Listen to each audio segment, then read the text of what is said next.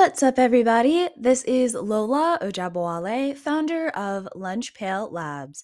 Welcome back to Lunch Pail Daily, my personal audio diary on building and growing Lunch Pail Labs, which is a digital product studio and no-code agency based out of Atlanta, Georgia. In today's episode, we're going to jam about content and a contact ladder as far as all things.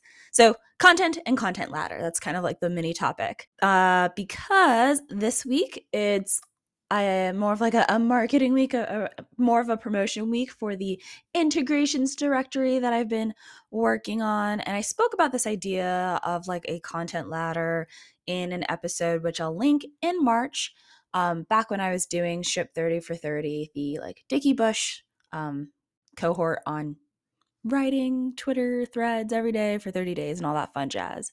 And what I had originally wrote was, a daily Twitter thread becomes a podcast episode, becomes a blog, becomes a video essay. And some of the idea behind this content ladder was that you start with something that is a little bit quicker to publish, quicker to test, lower fidelity, and then repurpose the successful ones to more higher fidelity forms of content. So you might have tons of Twitter threads, but only some of them become blogs, some of them become video essays. And why does this matter and why am I revisiting this? Because right now I'm more in content mode for integrations directory. We have sent, and I had originally saved and even talked about on this podcast, I can create that would involve the directory as kind of content marketing. But what I'm learning is testing ideas first,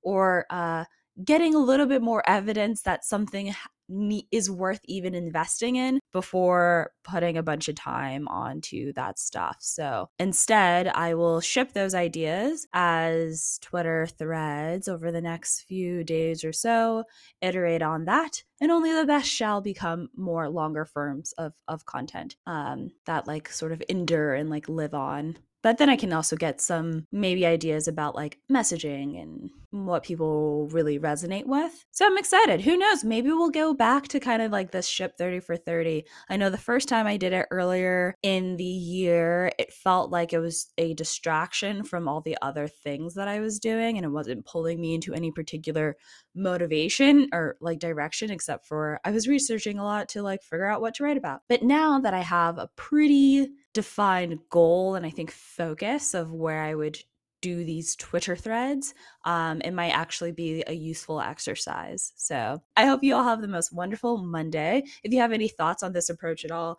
feel free to send me a DM on Twitter, and I'll catch you later.